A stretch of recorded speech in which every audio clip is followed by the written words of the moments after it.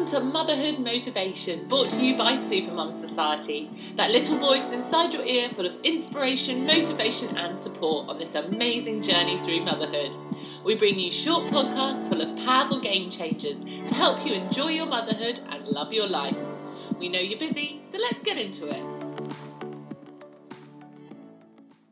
So I'm hoping you followed my advice and Christmas got planned back in October, executed in November, and you're ready to enjoy December. Now, one of the added bonuses of having everything prepped in advance is you can also look ahead to the year ahead. Some people wait and they do this in that Twixmas bit. So I love that word Twixmas, that bit between Christmas and New Year. But I like to start pondering these things early. I like coming up with my New Year's resolutions a little bit early and actually having sort of my foot on the gas ready to go for the new year before everyone else. It gives me warm fuzzies. I like that feeling. And today I wanted to share with you a couple of things that I like to do when I'm preparing for the 2020, or the new year, what's coming up for the new year. A big part of this is actually evaluating. So I will pull out my weekly review book and my monthly review book and go back over the year, pull out my journal. I use the 5-minute journal and pull that back out and just see what were the consistent highs and the consistent lows throughout the year. Are there certain things that I want to work on? Is there anything that I need to tweak? Now, I like to evaluate consistently throughout the year and adapt and adjust as I go along. But sometimes it takes a prolonged period of time for you to be able to look back properly and really evaluate. So I like to have an end of the year sort of look back and think through. I also like to evaluate my habits, and last year I created a sheet and I wrote down daily, weekly and monthly habits that I wanted to have in my life. So I will go back over that and look at, did I consistently manage to do these things? If not, why not? Was it a conscious decision to stop some of them? Did I try things that didn't work for me very well? What ones do I want to put into the next year? So that would be definitely one of the steps I'd look at doing. Look at your evaluation, but then put pen to paper, and this is where I do like pen to paper, big sheets of white paper, so like A1, A2 paper, big paper, and Sharpies are my like planning for this kind of thing, my planning go-to, and my brain dumping go-to. 3 columns, daily, weekly and monthly habits that you would like to have in your life. And then I will also split these into different colours within the sections. This sounds like more work than it actually is. So I might choose to have a home life pen, a personal pen, and then like a work pen for the different colours of the different habits. If you are a stay-at-home mum and you don't want to split your personal and the home, you find that they blend enough, then you might just need one pen. If you don't, maybe you go to work and you're happy with everything at work, so you don't worry about a work pen, and maybe you don't want to divide your life. Like some people like to literally keep it as one. Your life is your life. Why should it have separate bits? So that's fine. You don't need to use the coloured pens. I like the different colours. But it's really a good chance to identify any bad habits that have crept in that you don't want to have there as well and start to squish them out. This is also where things like my New Year's resolutions will often come from. And I like to start them before the new year so that I can trip up and muck up and just find a way of making them work. So when it actually hits January, I'm hitting the ground running. I've already started doing the thing fairly consistently, and sort of getting myself out on a stronger foot. One of the other planning things I like to do is having a bit of a clear out. I am a bit of a decluttering nut anyway, but there might be certain bits of the house that have sort of got a little bit manic. I know there are a couple of drawers in the house that I keep trying to get organised and never quite managing. So I will look at getting those done during December. I would never say do a massive declutter, like a proper start to finish declutter in December. Not a good idea. But if there's a couple of tiny ones, it's really nice going into New Year knowing that those ones are done. So those I would look at doing. There were 2 cupboards in my office that were getting a little bit nutty. So I actually did those in November. And so I knew that they were sort of ticked off and out of the way. Like I was already thinking ahead to my planning ahead for next year. So those kind of things are really, really good to do. I also like to go through the house and identify maybe some areas that I hadn't spotted yet. Mini stressors, I like to call these. So are there any mini stressors that might be slightly bigger projects?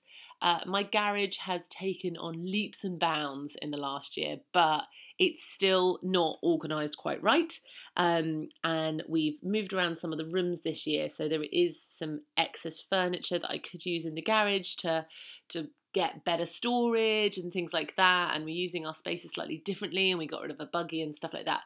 So going around and putting down that, yes, within 2020 or within the first couple of months of 2020, I want to do project X, Y, and Z. And for me, the garage will definitely be one of them. One of these days, I will get that garage how I want it to be. But yeah, it's good to like actually have a walk through the house with pen and paper and note down any of these mini stresses and things that you'd like to tweak. If you can get them done in December, that is brilliant, because if you've got lots of family coming, it might make that a bit easier as well. So definitely worth considering those bits. And then I also start to have a think about my goals for the year ahead. It can feel like we're meant to have it all together, and the 1st of January we're meant to nail it and stuff like that, but it isn't always the case. But if you use the whole of December to start thinking about them, you're going to get yourself that little bit closer. This can be a part of looking back and over your sort of evaluating over your journal. Is there something that consistently came up? Is there something you've Pinterested? Am I turning that into a verb or an adjective? I'm never sure. Is there something you've pinned a lot on Pinterest, or something you've liked a lot on social media, things like that, that is really starting to niggle at you, and maybe that's going to be one of your goals for the coming year? It's giving yourself a longer amount of time to ponder that, and that's why I like to have the whole month of December to ponder those things, and decide what it is I want to do moving forward with not just the next year, so that I will also reassess my 5-year goals, my 10-year goals, my life goals, my bucket list, things like that. I'll also go back through those lists too. So basically, that's the sort of basic gist of my planning for the upcoming year.